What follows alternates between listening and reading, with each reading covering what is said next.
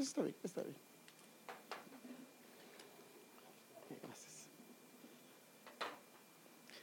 Bueno, vamos a orar, hermanos. Padre, gracias te damos por tu palabra, gracias por el hermoso privilegio de estar en tu casa. Es hermoso estar delante de ti, Señor. Necesitamos tu ayuda, la revelación tuya, la unción que viene de lo alto, de tu presencia. Señor, pedimos por favor en el nombre de Jesús esa revelación del cielo, Señor amado. Abre nuestras mentes, nuestros corazones y guíanos, Señor. Espíritu Santo, guíanos por favor. Danos el entendimiento que nosotros necesitamos. En el nombre de Jesús lo pedimos y damos las gracias, Señor. Amén. Mire, voy a entrar a este tema, pero antes de entrar a este tema quiero decirle algo. Bueno, se recuerda que le dije que este día es un día donde usted puede hacer preguntas. Antes de empezar, quiero explicarle algo antes de entrar a ese tema, pero quiero preguntarle, ¿tiene alguna pregunta? Alguna cosa que no tiene claro. Mire, ninguna pregunta es en sí, ninguna pregunta es afuera de orden, porque cuando son dudas es mejor aclararlas. Entonces, si tiene una pregunta, este es un buen espacio, hermano. Yo no quiero que la iglesia estemos caminando y llevamos 5 años y hermano, disculpe, pero yo no sabía que eso era así. ¿Por qué no preguntaste? Entonces, yo quiero hacerle la pregunta si no tiene alguna pregunta. Entonces ahorita lo puede hacer y entonces yo trato de aclarárselo. Cada vez que empezamos el miércoles yo quiero hacer esto para que usted pueda decir, hermano, esto tengo duda, tengo preguntas, me puede aclarar. Y yo voy a tratar de aclararle con el favor de Dios.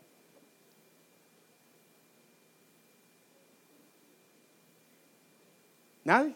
Ok, bueno, entonces no hay ningún problema. Bueno, mire pues, déjeme explicarle algo. Yo a usted le he explicado bastante sobre el tabernáculo. Y usted sabe que sí.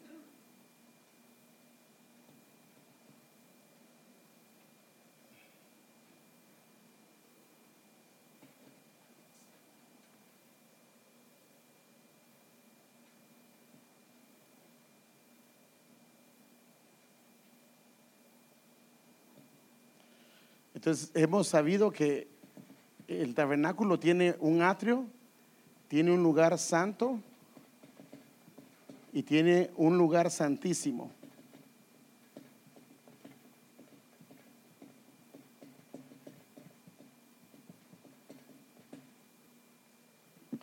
Ahora la Biblia dice, en el Salmo 100 dice, entrad por sus puertas. Aquí en estas puertas hay 4 columnas. Aquí hay 5 columnas y aquí hay 4 columnas. Aquí hay un velo y aquí hay un velo también. Bueno, había un velo y aquí había otro velo, pero es un velo de la entrada. Aquí estaba el altar de los sacrificios. Entonces dice, entrad por sus puertas. ¿Cómo dice? Con acción de gracia. O sea que uno cuando viene a la casa del Señor, una de las cosas que debería traer uno es acción de gracia, estar agradecido porque Dios nos permite venir a su casa. Entonces en las puertas es una acción de gracias. Esto debería de estar. Mire, Dios tiene principios. Si aprendemos a vivir con los principios que Dios da, nos vamos a beneficiar. Entonces cuando venimos a la casa, entrad por sus puertas con acción de gracias. Pero si yo entro ahí, qué fastidio, otra vez al culto. ¿Usted cree que saben? Bueno, fíjese que a veces en su misericordia alguien se puede encontrar con el Señor, pero no es lo que Dios quiere. Porque acuérdese que a la iglesia no venimos, a su casa no venimos a recibir. La prioridad número 1 es a dar. A dar. Estando ya aquí, el Señor se encarga de darnos a nosotros. Entonces, entrad por sus puertas con acción de gracias y aquí en sus atrios con alabanza. Aquí es donde, en esta parte es lo que le llamamos los cantos de alabanza o los cantos rápidos, si usted cree. Aquí es donde cantamos, danzamos, brincamos y hacemos todo eso. Y ahora aquí se le alaba al Señor por lo que Él ha hecho. por sus proezas, por sus maravillas. Todos estos cantos, por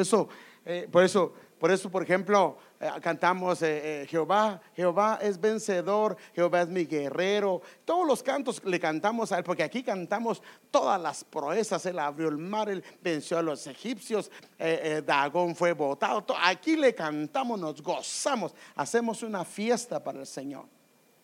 Pero cuando vamos a entrar al lugar santo, ahí cambia. Aquí es otro tipo. Entonces aquí es alabanza, pero aquí en esta parte de acá, aquí está la adoración.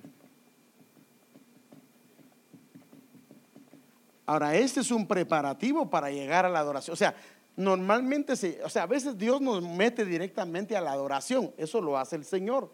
Normalmente debemos de empezar acción de gracias, alabanza.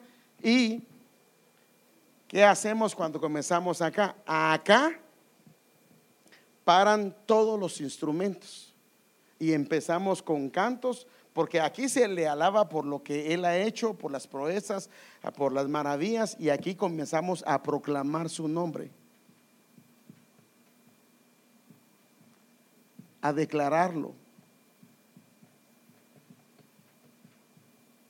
Pero hay una pasadita de ahí para allá, que prácticamente aquí empieza en una parte el cántico nuevo.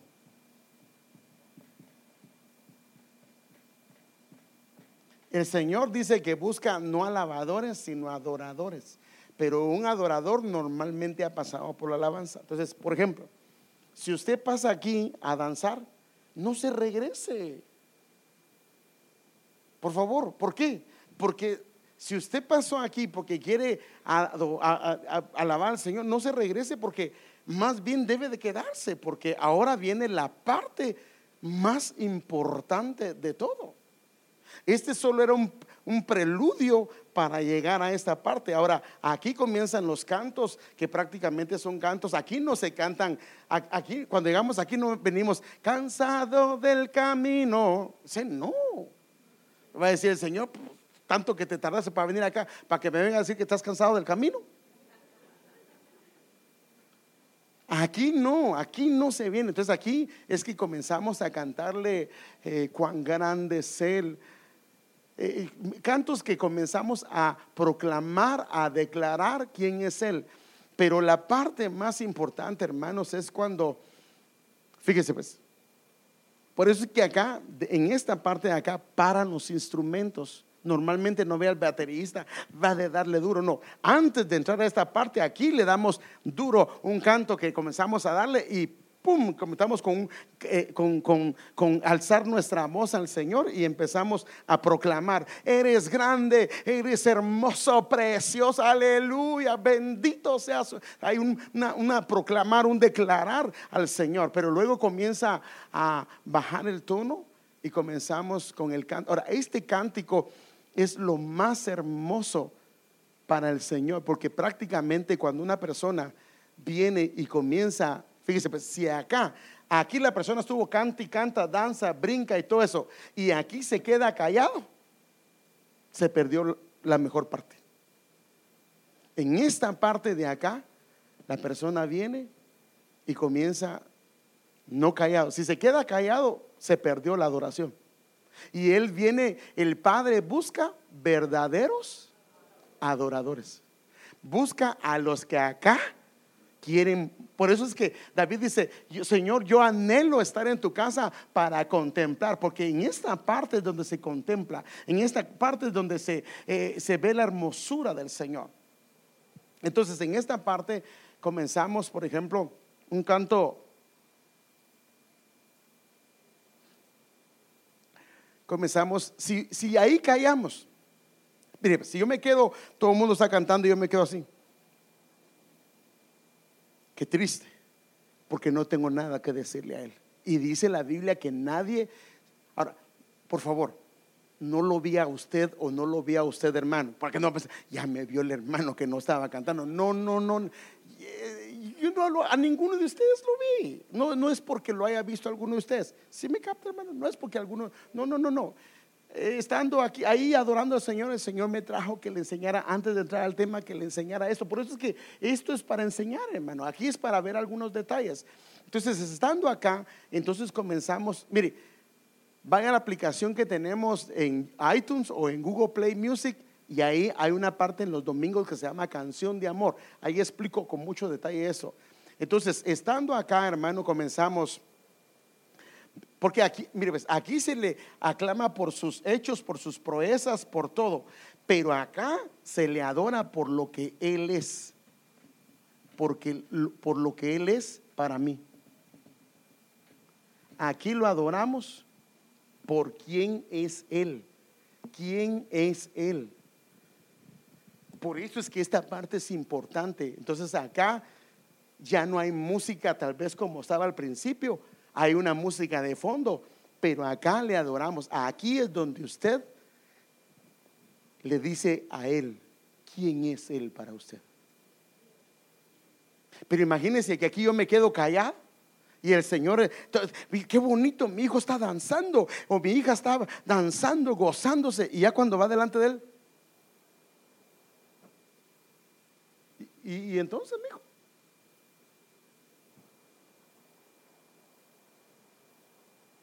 porque de aquí es donde Él habla.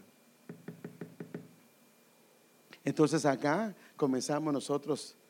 Bendito tu nombre, te adoramos, Señor. Eres hermoso y precioso, no hay nadie como tú. Grande y temible eres, Señor. Bendito tu nombre para siempre. Y entonces nuestra voz comienza a fluir. Entonces la Biblia dice que a los que creen en mí, de su interior correrá un río de agua viva. Entonces aquí comienza a fluir la fuente que usted tiene comienza a fluir. Bendito hermano. Y cuando comenzamos a hacer eso, todo el pueblo, imagínense, hermano, pero es que todo el mundo cantando, ¿qué va a escuchar el Señor? El Señor puede, Él es Dios, puede escuchar a cada uno su cántico, aunque sea el cántico que sea algo sencillo. El Señor, ahora, en la medida que la persona va cantando, va mejorando su canto. Por eso es que cuando lee la Biblia, su cántico lo va cambiando. Si lee los salmos, su cántico va a ir cambiando, porque ahí ve a David, ve a los hijos de Coré, ve a Asaf cantándole al Señor. Entonces usted va a aprender. Entonces, bendito sea su nombre. ¿Quién, Señor, como tú? Nadie puede igualarse. Pero imagínense que yo solo puedo decir eso y ya me quedé callado. ¿Cómo vería una muchacha que le diga a su novia, llega, le costó llegar, tal vez ni lo pudo ver, su Romeo, y cuando ya está ahí le dice hola, y la muchacha esperando que le diga algo bonito, ¿ah?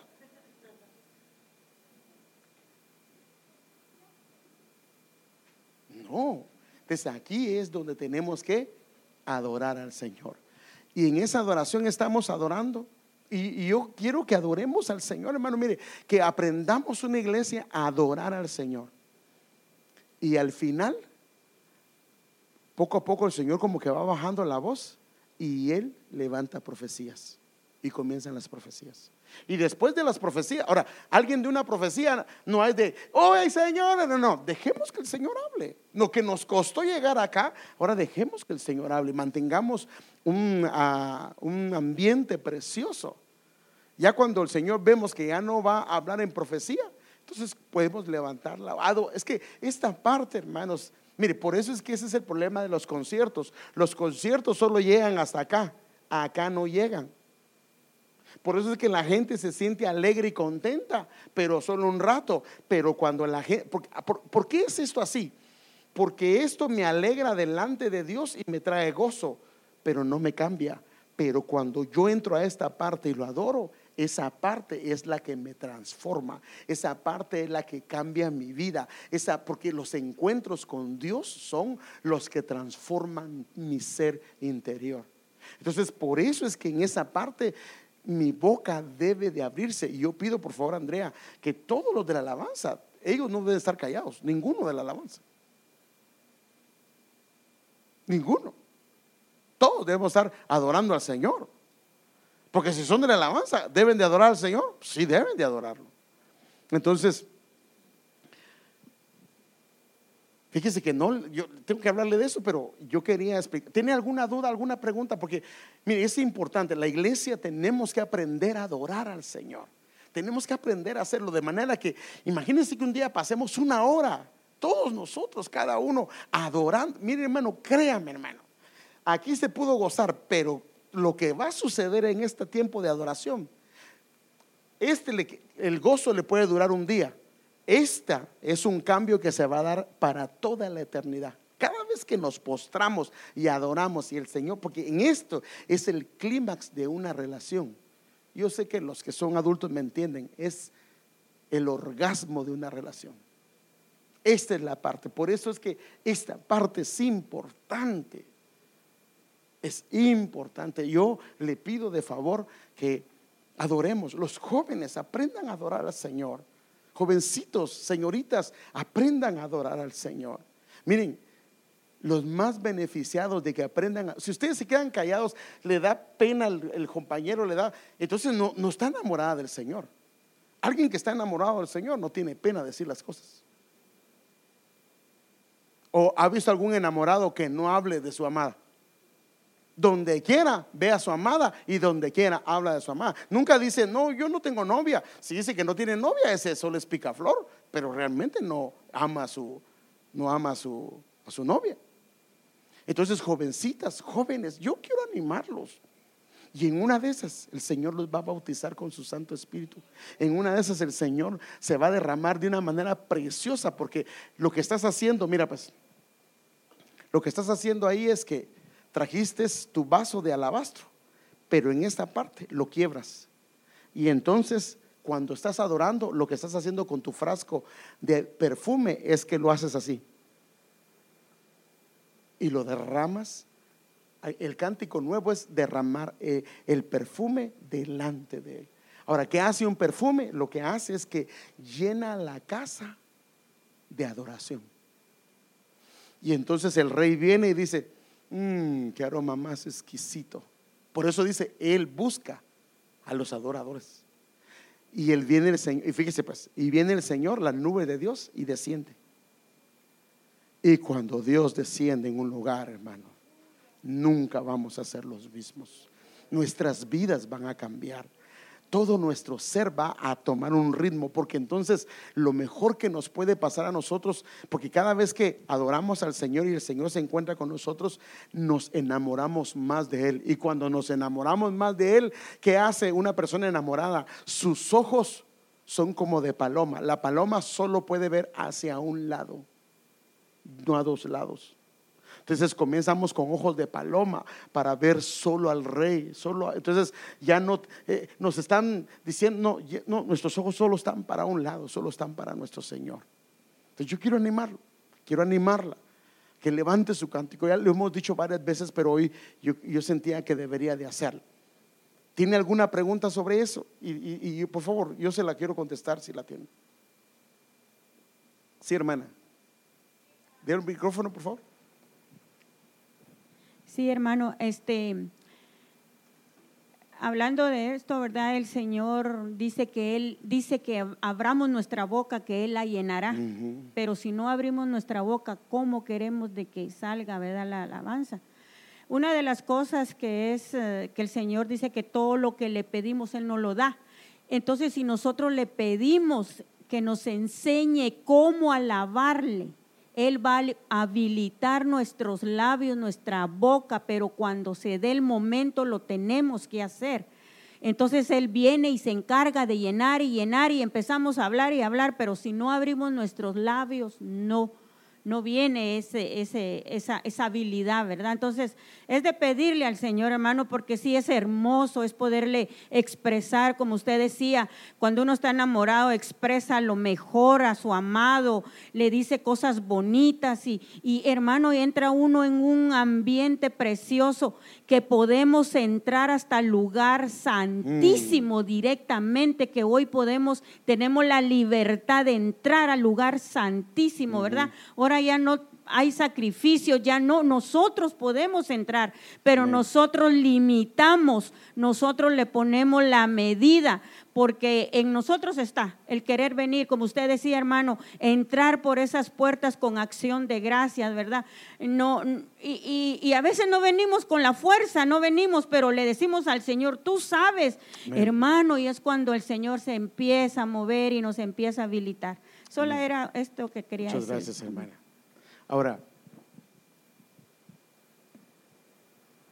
al principio es normal que alguien empiece como un niño, ¿no?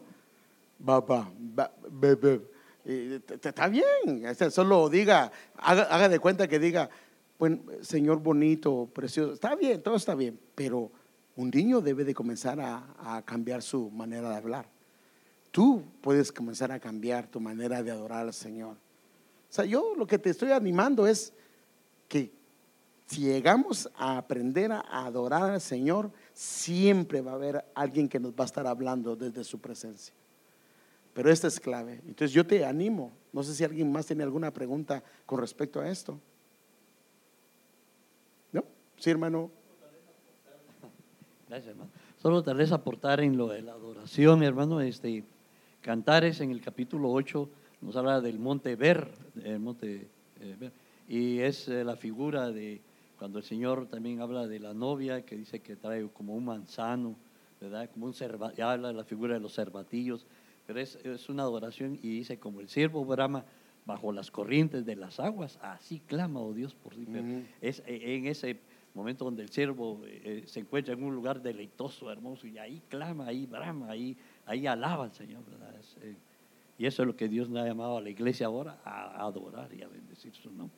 Fíjese que yo fui a una iglesia, hermanos, que cantaron, hace poco fuimos con unos hermanos, terminaron los cantos de alabanza y después una pequeña conversación y después la prédica. Y dije yo, Padre Santo, no adoran aquí al Señor, porque la gente lo que se ha acomodado es solo a alabarlo y después viene la prédica, pero esta parte se ha dejado. Yo lo animo, créame, abra sus labios al Señor, aunque sea su voz así bajita, pero bendito tu nombre, Señor, te adoro, Señor, porque eres bueno. Y si no, solo dígale lo que Él hizo hoy por usted, pues, gracias, Señor, por guardarme, gracias por la esposa que tengo, gracias, Padre, porque me has dado vida y salud. ¿Sí me entiende? Entonces hay mucho, pero claro, lo mejor es llegarlo a adorar por lo que Él es para mí, que es quién significa Él para mí. Aquí ya no tiene que ver si me dio o no me dio, si estoy enfermo, no, aquí le adoro porque Él se lo merece. En mi corazón hay una convicción que Él se merece la adoración. Bueno, vamos a dejarlo. Si tiene una pregunta, pues hágala, y si no, pues está bien. Entonces ahora queremos continuar con lo que estamos. No se preocupe, no voy a tomar más tiempo del que tengo permitido, para que así no tenga ningún inconveniente. Bueno, como ya tenemos acá, queremos seguir esta parte que estamos viendo, el conocimiento pleno y verdadero, la parte número 2. Ahora,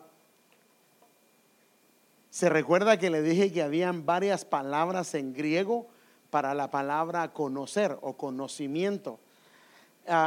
Y yo sé y tengo que explicarle esto, porque lo que pasa es que aunque se parecen, son conceptos completamente distintos. Entonces le dije que había la palabra eido, que es una palabra que aparece 691 veces, y es la palabra conocer, saber, reconocer, un conocimiento en plenitud. Pero yo quiero enfocarme prácticamente en las que están de color. La otra palabra es ginosco, que es un conocimiento por comunión, por relación. Ahorita va a ver qué diferencias hay. La otra es gnosis, que es otro tipo de conocimiento, esto es por estudio. La otra es norizo, que es un conocimiento a través de hechos poderosos de Dios. Y la otra es epignosis, que es un conocimiento pleno, que tiene que ver mucho por la relación de Dios con nosotros. Y la otra es proginosco, que es un conocimiento que Dios tiene previo de nosotros, y la otra palabra es itzemi, que es saber o conocer. Pero yo quiero más o menos darle una idea de esto. Haga de cuenta que aquí hay dos personas. Vamos a poner a una pareja.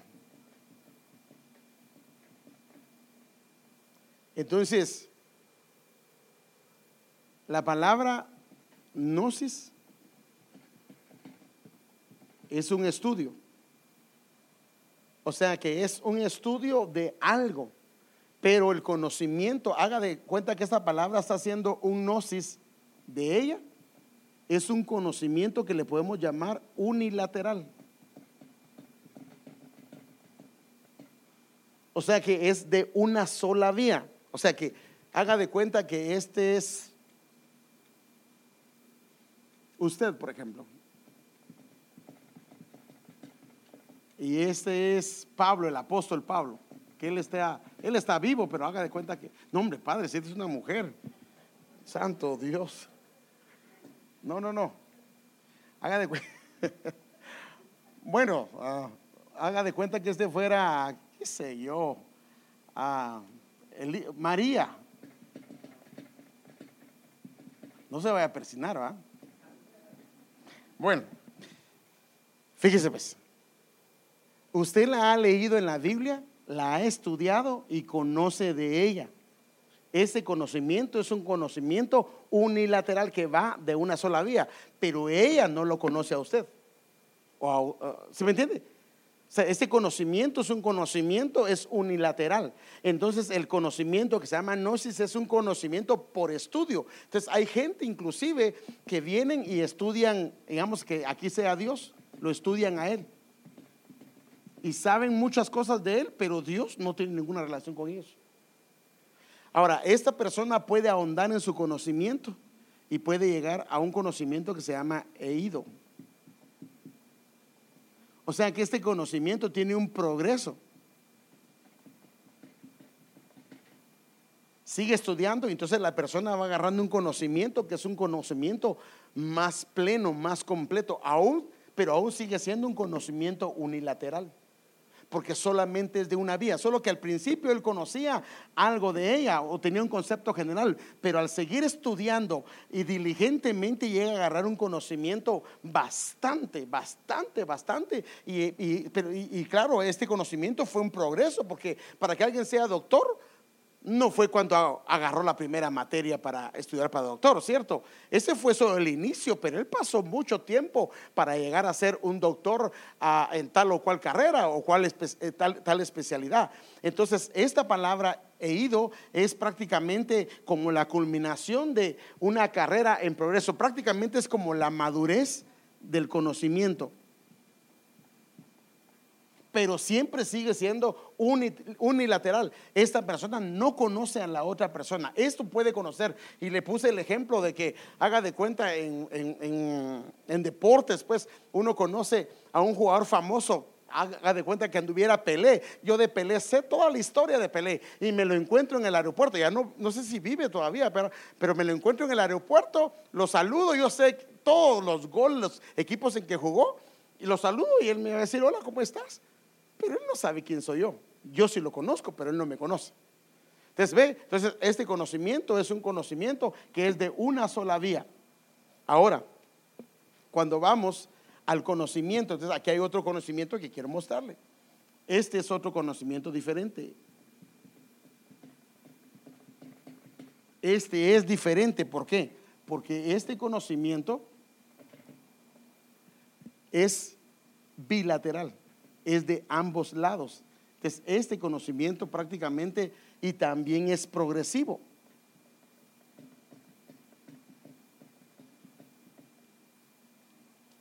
Y hasta que llega el momento que llega a darse, y la otra palabra que hay para esto se llama epignosis,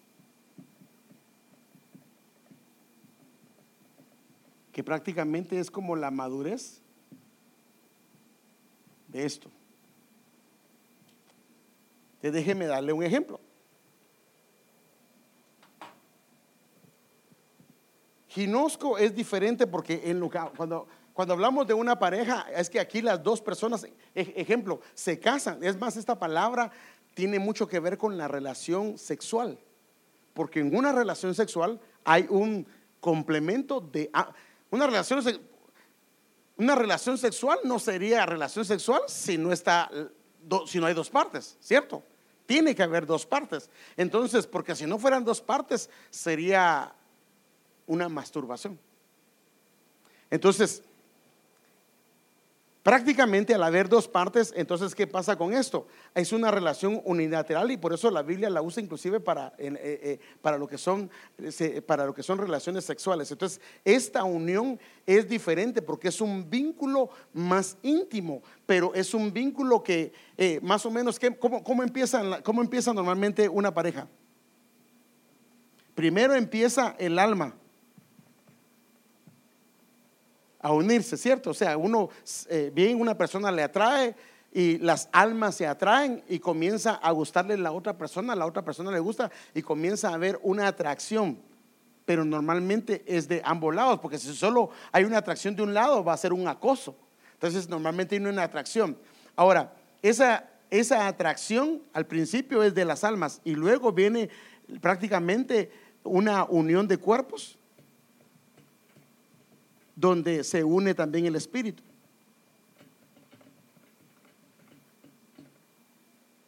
Pero es progresiva. Pero aunque esto se dé, uno puede haberse casado, por ejemplo, con su esposa, empieza una relación ginosco unilateral con su esposa, pero no significa que la conoce totalmente. ¿Me doy a entender? Si no me capta, yo quiero que me lo diga porque yo prefiero explicarlo. O sea, lo que se da a la esposa, por ejemplo, con lo que se da a la esposa y el esposo es que se da una relación ginosco, que es una relación de comunión.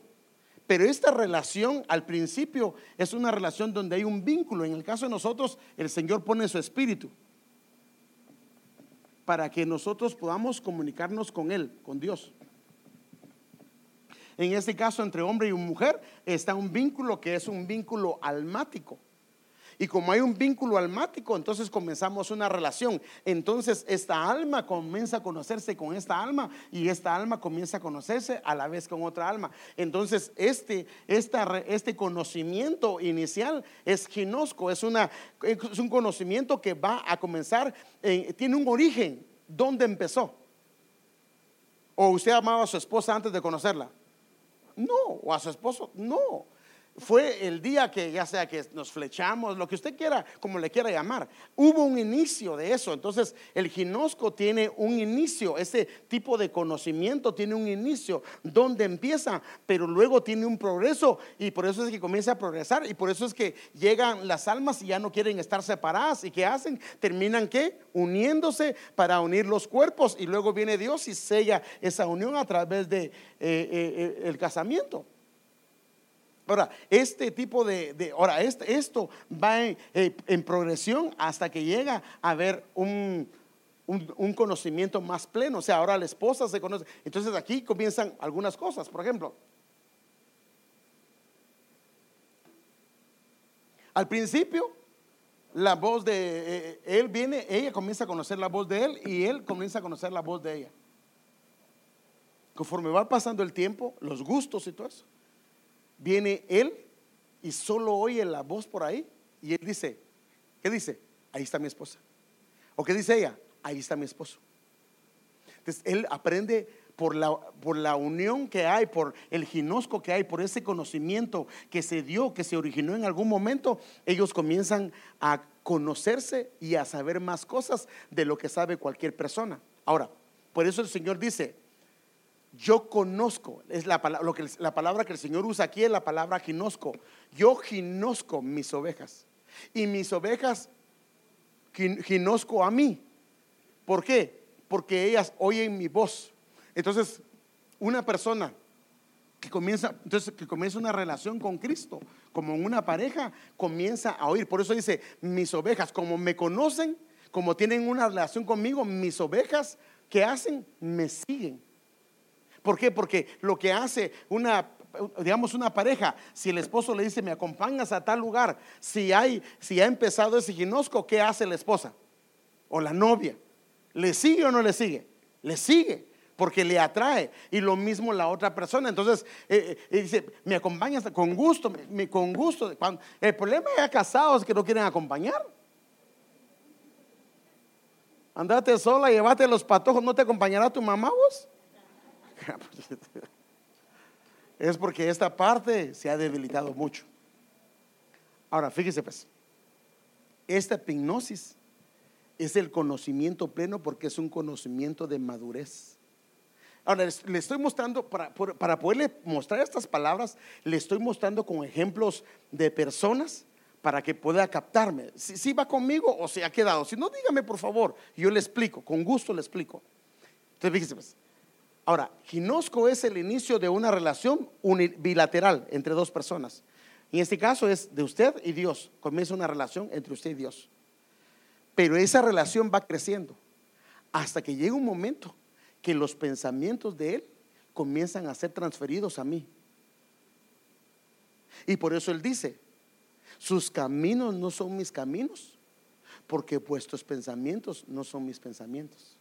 O sea que cuando yo comienzo a tener sus pensamientos de Él, ¿qué comienza a pasar con mis caminos? Comienzan a ser los caminos de Él.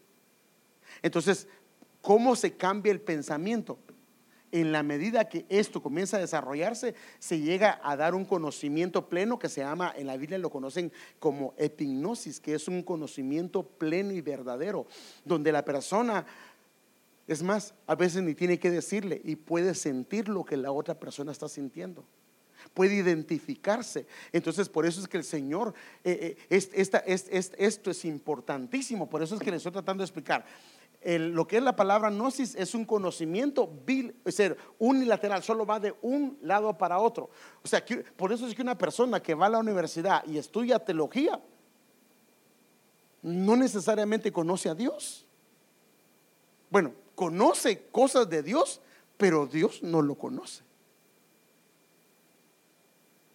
Es algo que su conocimiento es a nivel intelectual. Pero este conocimiento no es a nivel intelectual nada más, sino se va al alma y se va al espíritu. Por eso es que este conocimiento debemos de ir en pos de él. O sea, aquí hay gente que progresa acá, pero ¿qué pasa? Solo Biblia, pero no tiene un ginosco con el Señor. Entonces lo que hace es que se vuelve muy conocedor y cabezón en el conocimiento de la Biblia, pero lo que menos hace es que en eso no hay temor de Dios. Por eso es que, fíjese pues, ¿qué pasaba? Esto es lo que le pasó a los fariseos y a los saduceos. Ellos conocían perfectamente todos los detalles de la Biblia, conocían las cantidades de palabras, conocían a dónde iba a nacer el Mesías, conocían todos los detalles del Mesías. Pero cuando lo vieron y andaba en medio de ellos, ¿qué pasó? No lo conocieron, porque su conocimiento era intelectual y tenían, hermano, algunos de ellos tenían un conocimiento bárbaro de las escrituras. Algunos de ellos sabían, imagínense qué tremendo, conocían hasta la cantidad de letras y se las sabían de memoria. Pero en esta persona es diferente, porque esta persona puede llegar a, mire pues, esta persona, escúcheme bien, esta persona con su conocimiento puede progresar y lo que va a hacer es admirar a la otra persona, pero no necesariamente amarla. En cambio, este conocimiento, como es una relación de comunión, de unión, el conocimiento lo que llega a hacer es a amar a la otra persona, al conocerle. Entonces, eso es lo que pasa con el Señor. Entonces, ahora quiero enseñarle algunas cosas. La diferencia entre la palabra ginosco y la palabra eido o la palabra oída, que es que en varios diccionarios lo mencionan diferentes. ¿Qué diferencia hay? Porque esta es la madurez en lo que es conocimiento en lo teórico, y esta palabra epignosis es la madurez en una relación prácticamente íntima o de comunión. Entonces, mire, la palabra ginosco sugiere frecuentemente un origen o progreso en el conocimiento prácticamente de la otra persona, en tanto que eido sugiere una plenitud de conocimiento, o sea que empezó en una materia y llegó a agarrar un conocimiento completo. Y entonces déjenme enseñarle algo. Mire, y les decía, Marcos 4:11 dice, y les decía, a vosotros os ha sido dado el misterio del reino de Dios, pero los que están afuera reciben todo en parábolas. O sea, ¿qué era la diferencia entre su pueblo y el resto? Que a ellos les explicaba de manera que ellos entendieran, pero a los demás les hablaba en parábolas porque él no quería que le entendieran. Y ahorita va a ver por qué. Porque, dice él en capítulo, para que viendo vean, pero no perciban. Y la palabra esta lleguen a comprender en su totalidad, o a entender en su totalidad, y oyendo oigan, pero no entiendan, no sea que se conviertan y sean perdonados. Entonces déjenme darle un ejemplo. Normalmente una persona oye, y de aquí cuando oye, viene y entiende. Y si entiende, entonces viene una conversión. Y por supuesto aquí se vuelve salvo. Y el Señor dice, yo les voy a hablar en parábola porque aunque oye, yo no quiero que entiendan. Porque si entienden, ellos se van a convertir. Y si se convierten, yo tengo que sanarlos o tengo que traer sanidad a sus vidas. Yo no quiero hacer eso. ¿Por qué? Porque ellos lo único que han buscado es conocimiento, pero realmente no me han buscado a mí. Entonces, ¿por qué es importante entonces el ginosco? Porque el ginosco nos habilita para que lleguemos no solamente a oír, sino a escuchar, a entender, a comprender, para que podamos convertirnos y nuestros corazones sean sanados y restaurados. Entonces una persona que no tiene esta palabra, este tipo de comunión, este tipo de conocimiento íntimo o de comunión, únicamente se va a quedar con una comunión, un conocimiento en la cabeza, que no, por eso es que esta gente no cambia nunca.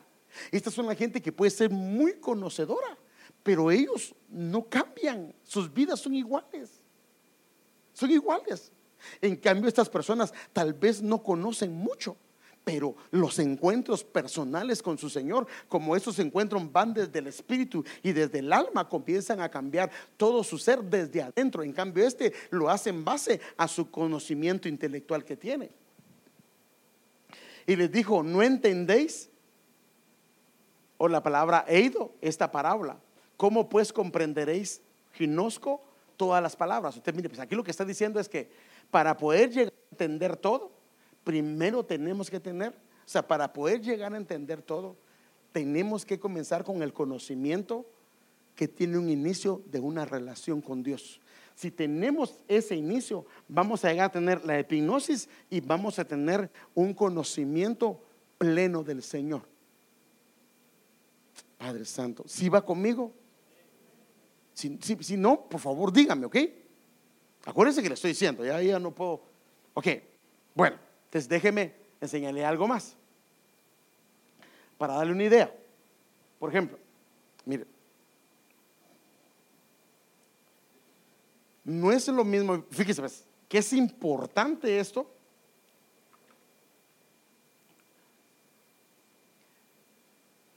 Yo puedo estar hablando con Andrea y ella me está oyendo, pero no necesariamente escuchando.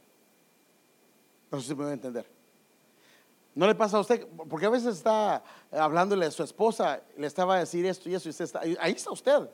Y al rato le pregunta, ¿entendiste qué me estabas hablando, mi amor? O al revés. O sea que estaba oyendo, porque es obvio que no tenía los oídos tapados. Espero que usted no, cuando hable con su esposa, no se tape los oídos, ¿verdad? Pero haga de cuenta que usted está, entonces no es lo mismo oír que escuchar. Por eso es que mucha gente en la iglesia no cambia, porque solo oye, pero no escucha. Cuando está en la iglesia, está viendo el teléfono, está viendo las noticias, está pendiente de, ay, mañana qué tengo que hacer. Y solo ve que el pastor hace así, ¿ve? Saber qué hablará el hermano, dirá. Entonces, cuando una persona oye, fíjese, pues, cuando una persona solamente oye, todo lo que oyó se le va a olvidar. Esto ya, yo creo que ya se lo expliqué. Lo voy a borrar solo para que Entonces lo va a olvidar. Eso va a ser casi un hecho. Por eso es que la gente que escucha la palabra, que oye la palabra de Dios y no le pone atención, le preguntan: ¿de qué habló acaba de salir, llegó a su casa, ¿de qué habló el pastor? Espérame, yo aquí lo tengo en la punta de la lengua. ¿Qué punta de la lengua? Si no estaba solo oyendo, pero no escuchando. Lo que se va a la memoria no es lo que se oye, lo que se va a la memoria es lo que se escucha. Porque cuando se escucha se abre prácticamente los sentidos y comienza a memorizar.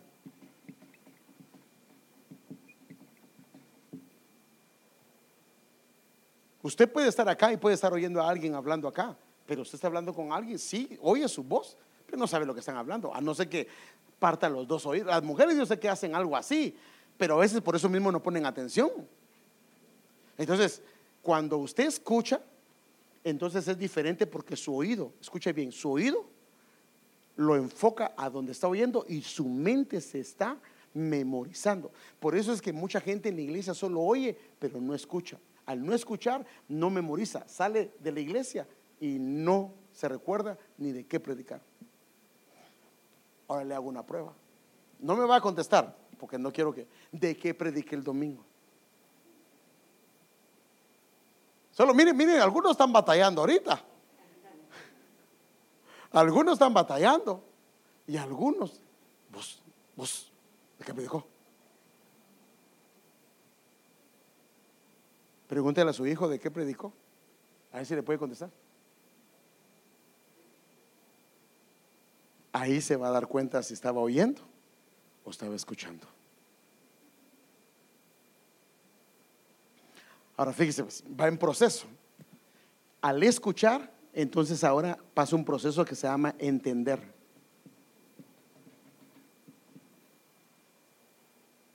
Significa que ahora comienzo a ver una figura de lo que Dios quiere.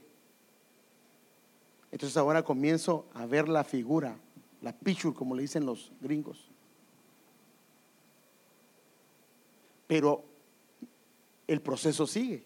Tengo que comprender. Y aquí es donde entra el Espíritu Santo. ¿Por qué? Porque hay gente que entiende lo que está pasando, pero no comprende por qué está pasando. Entonces déjeme darle un ejemplo. Escuché lo que me contó la esposa del problema que se dio. Entiendo lo que está pasando, pero no comprendo por qué está pasando. Y como no comprendo, me angustio. Dios está obrando, pero como mi ginosco con él es tan pobre, no logro comprender lo que él está haciendo. ¿Sí me estoy dando a entender, hermanos? Entonces por eso es que hay un proceso. Y si no logro comprender, entonces cuando no comprendo, entonces ¿qué hago? Pero ¿por qué Dios? O hago lo que no debo de hacer, o me voy por donde no me debo de ir. Entonces esta parte es clave para obedecer, porque esta es la parte que sigue, obedecer. ¿Por qué es que alguna gente no logra obedecer? Si no oyó, ni siquiera tiene un proceso. Perdón, si no escuchó, solo se quedó en el proceso, y esa palabra es la que el Señor dice que cayó en el campo y se la robó el enemigo. Entonces, la persona que escucha queda en su mente. Ahora viene y se va y entiende lo que Dios le está diciendo. Pero ahora no solo lo entiende, sino que comprende por qué Dios se lo está dando y se lo está diciendo. Entiende una situación, entiende una circunstancia, entiende un problema. O sea, porque una persona entiende el problema, pero no comprende por qué Dios lo está haciendo. Entonces, pero cuando nosotros entendemos lo que está pasando, más comprendemos lo que Dios está haciendo, cuando hay una relación bilateral de dos lados, entonces comenzamos a entender lo que el Señor está haciendo, y en vez de irnos de su presencia, en vez de irnos de lo que Él está haciendo, en vez de salirnos del camino, lo que hacemos es que obedecemos. Entonces le decimos: está bien, Señor, si eso es lo que tú quieres, amén. porque entendí lo que Dios está haciendo y lo comprendo en mi espíritu, porque sé que es. Por eso es ahí donde dice que la paz que sobrepasa todo entendimiento guardará tu corazón, porque te hará no solamente entender, sino comprender por qué Dios lo está haciendo. Por eso es que hay muchas veces que cuando pasa algo, todo el mundo entiende lo que Dios está haciendo, pero no lo comprende. ¿Pero por qué Dios está haciendo esto? ¿Acaso Dios no es amoroso? ¿Acaso Dios y empieza? Entonces, por eso es que hay un proceso. Ese es un proceso. Ahora, este proceso se va a dar cuando haya una relación con Dios de una manera de ambos lados. ¿Va conmigo? ¿Sí está conmigo? Ok. Ahora, el otro. Cuando hay una relación. Ahora, ¿por qué pasa esto? Porque Dios pone su espíritu. Él pone el espíritu de Dios. Vino y viene a sellar nuestro corazón. Viene a sellar.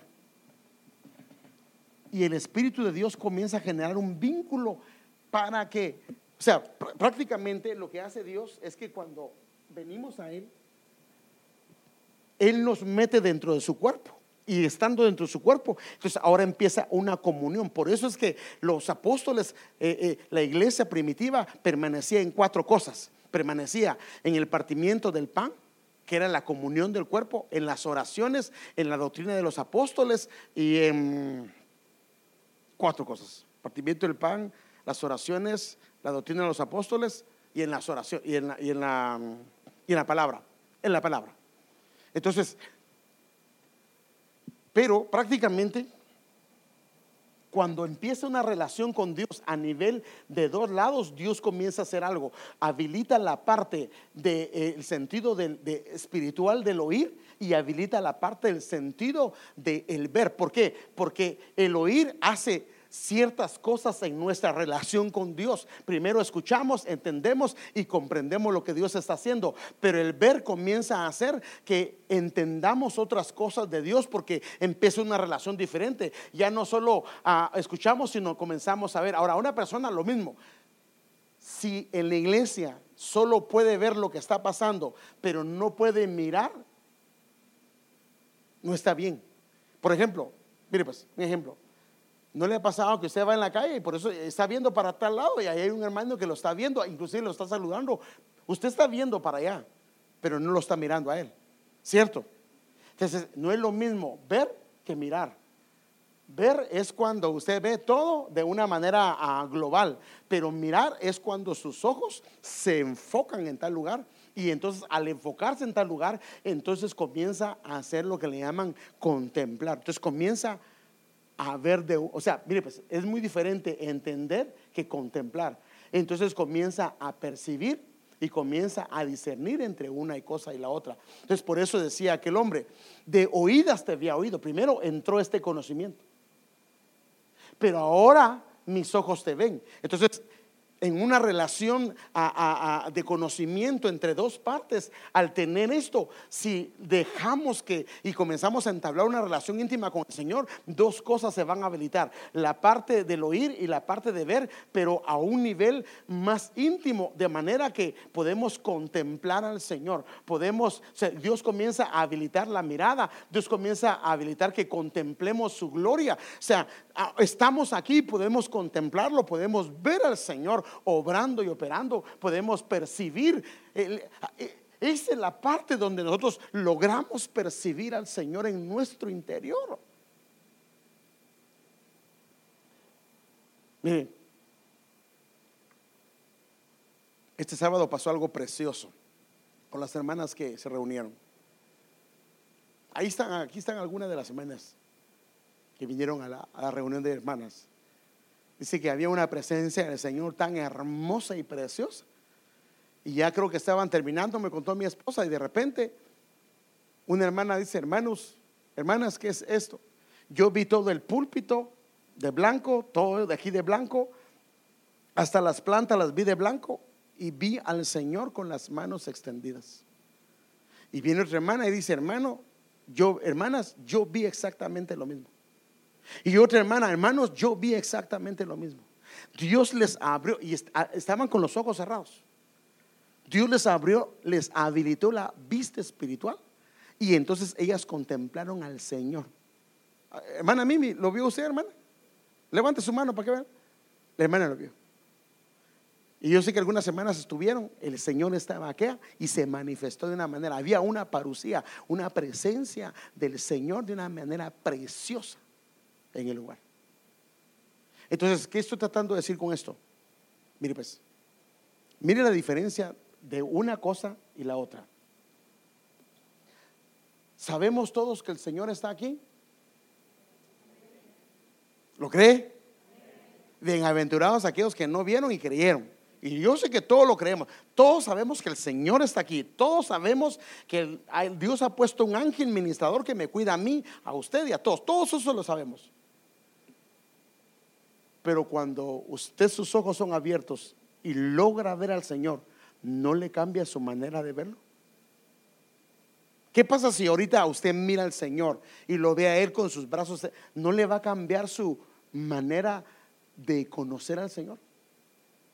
Sí, me doy a entender. Entonces, una cosa es que lo oyó y sabe que Dios está ahí, pero otra cosa es cuando usted lo comienza a ver.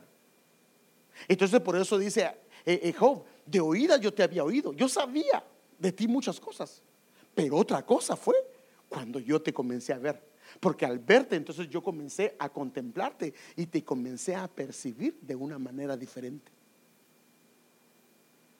Entonces, por eso es que Dios tiene que habilitar la parte de oír y de ver.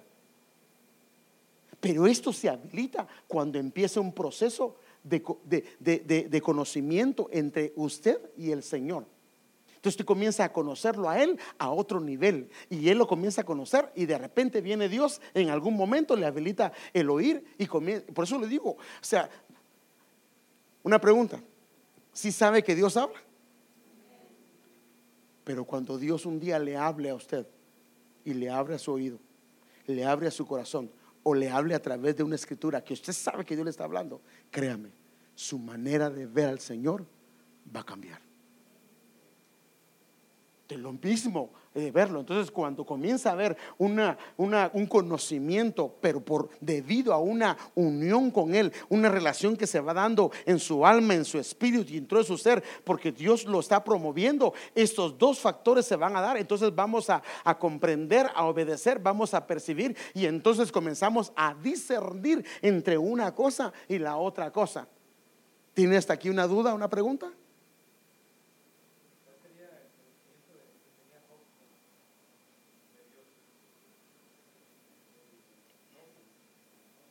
Sí, claro.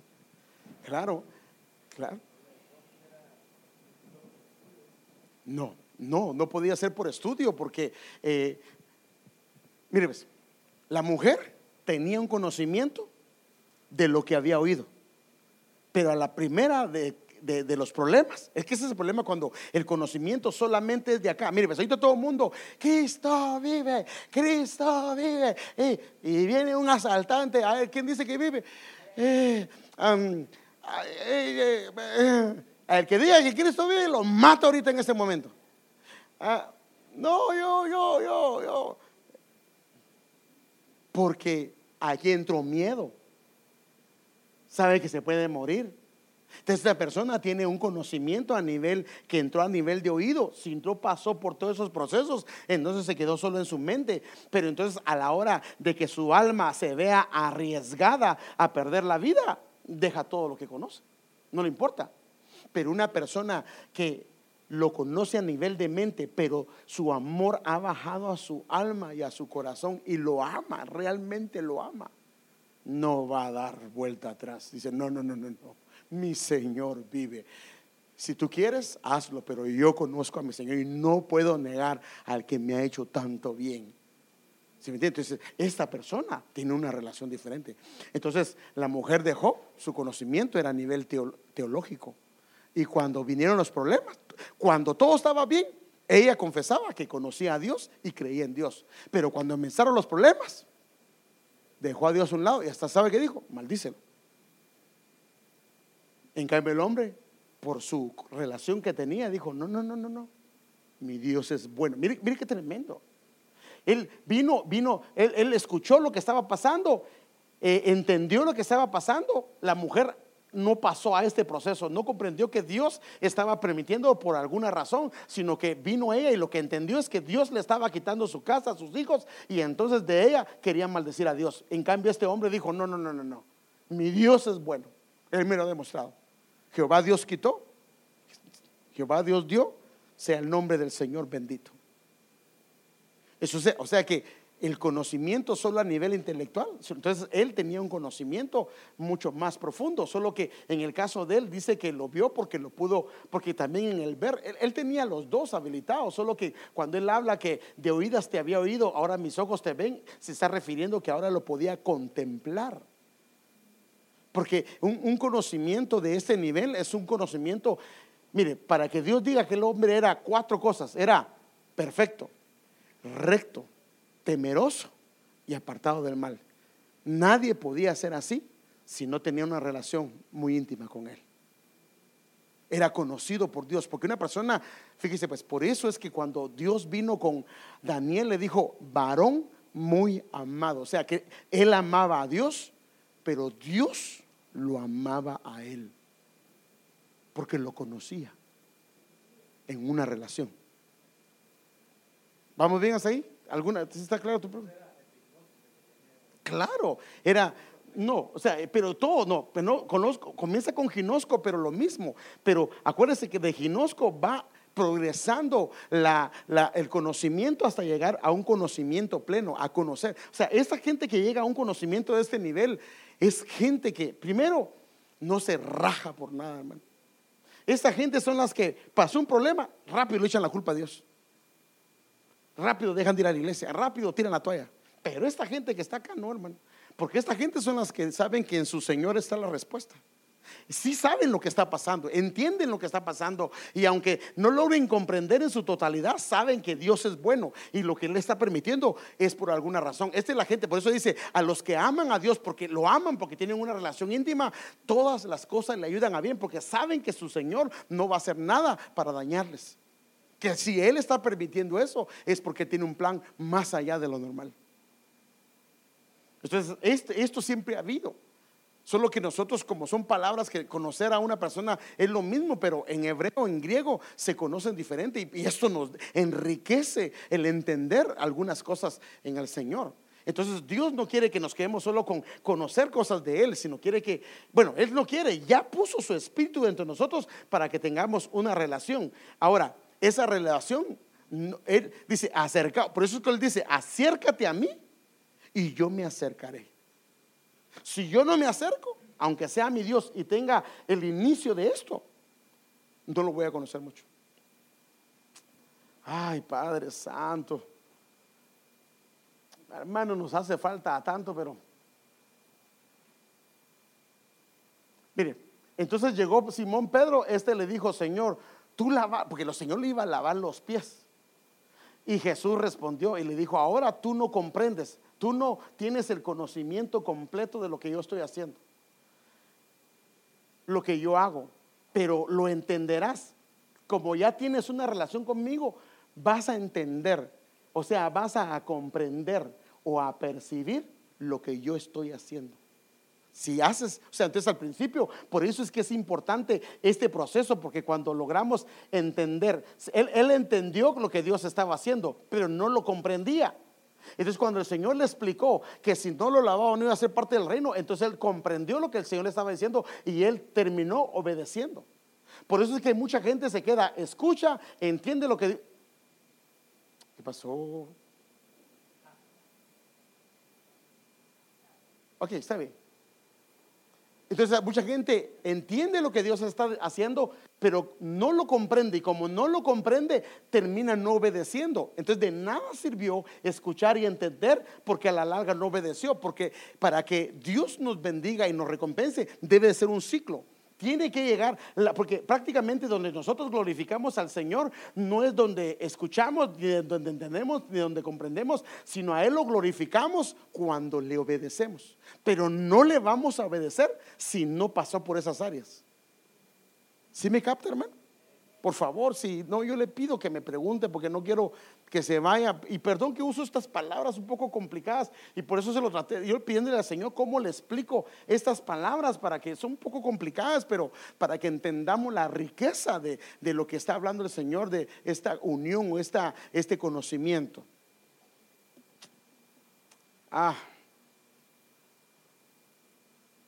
Y por eso mire lo que dice, con esto termino. Voy a dejarlo aquí, vamos a seguir la próxima.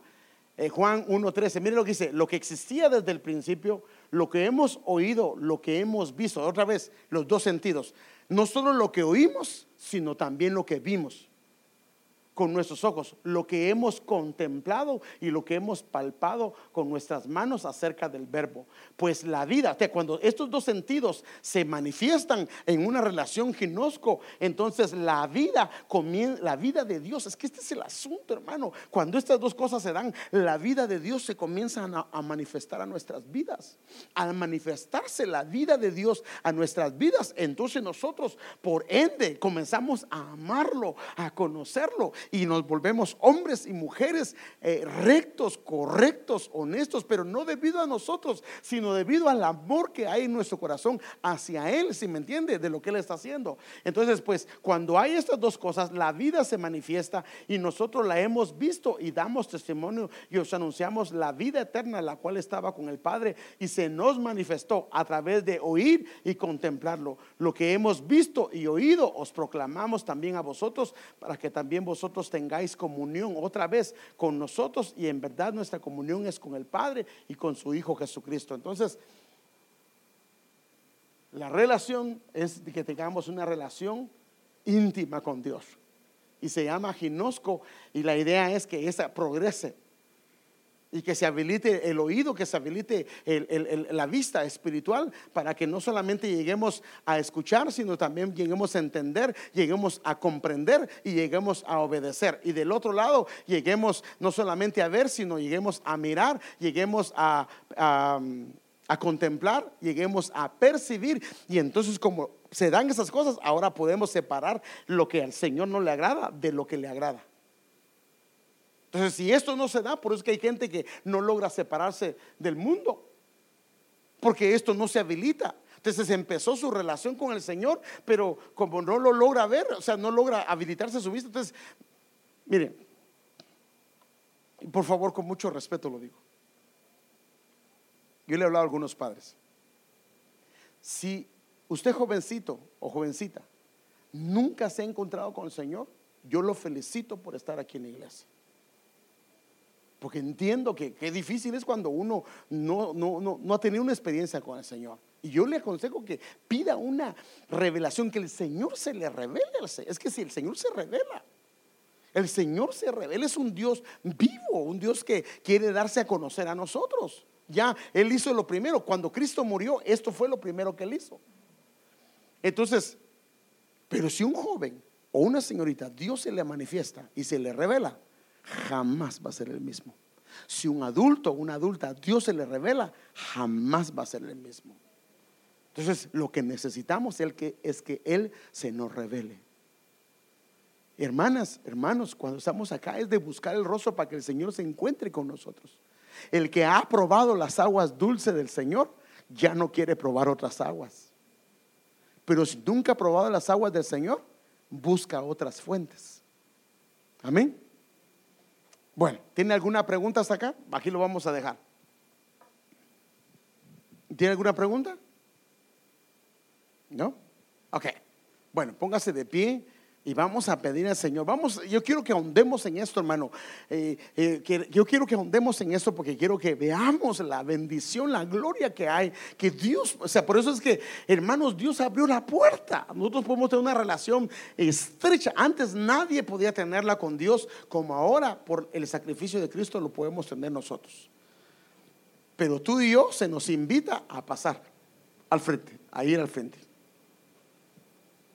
Amado Padre, gracias te damos en esta hora por el hermoso privilegio de estar en tu casa, de poder contemplar, Señor, poder aprender tu palabra. Señor, te pedimos por favor que nos ayudes.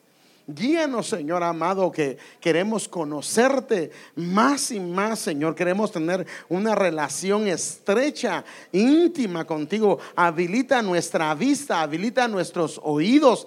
Queremos no solamente oír, sino queremos escuchar. Queremos, Señor amado, entender, comprender y obedecer. También queremos mirar, Señor. Queremos contemplar, queremos percibir y también queremos discernir entre una cosa y la otra.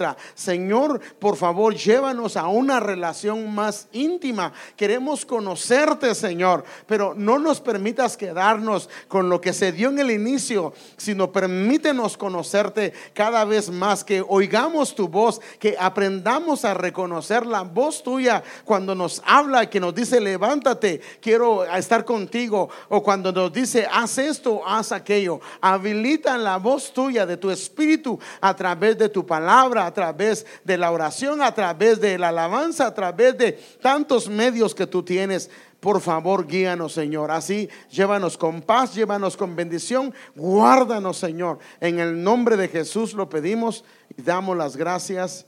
Amén. Que el Señor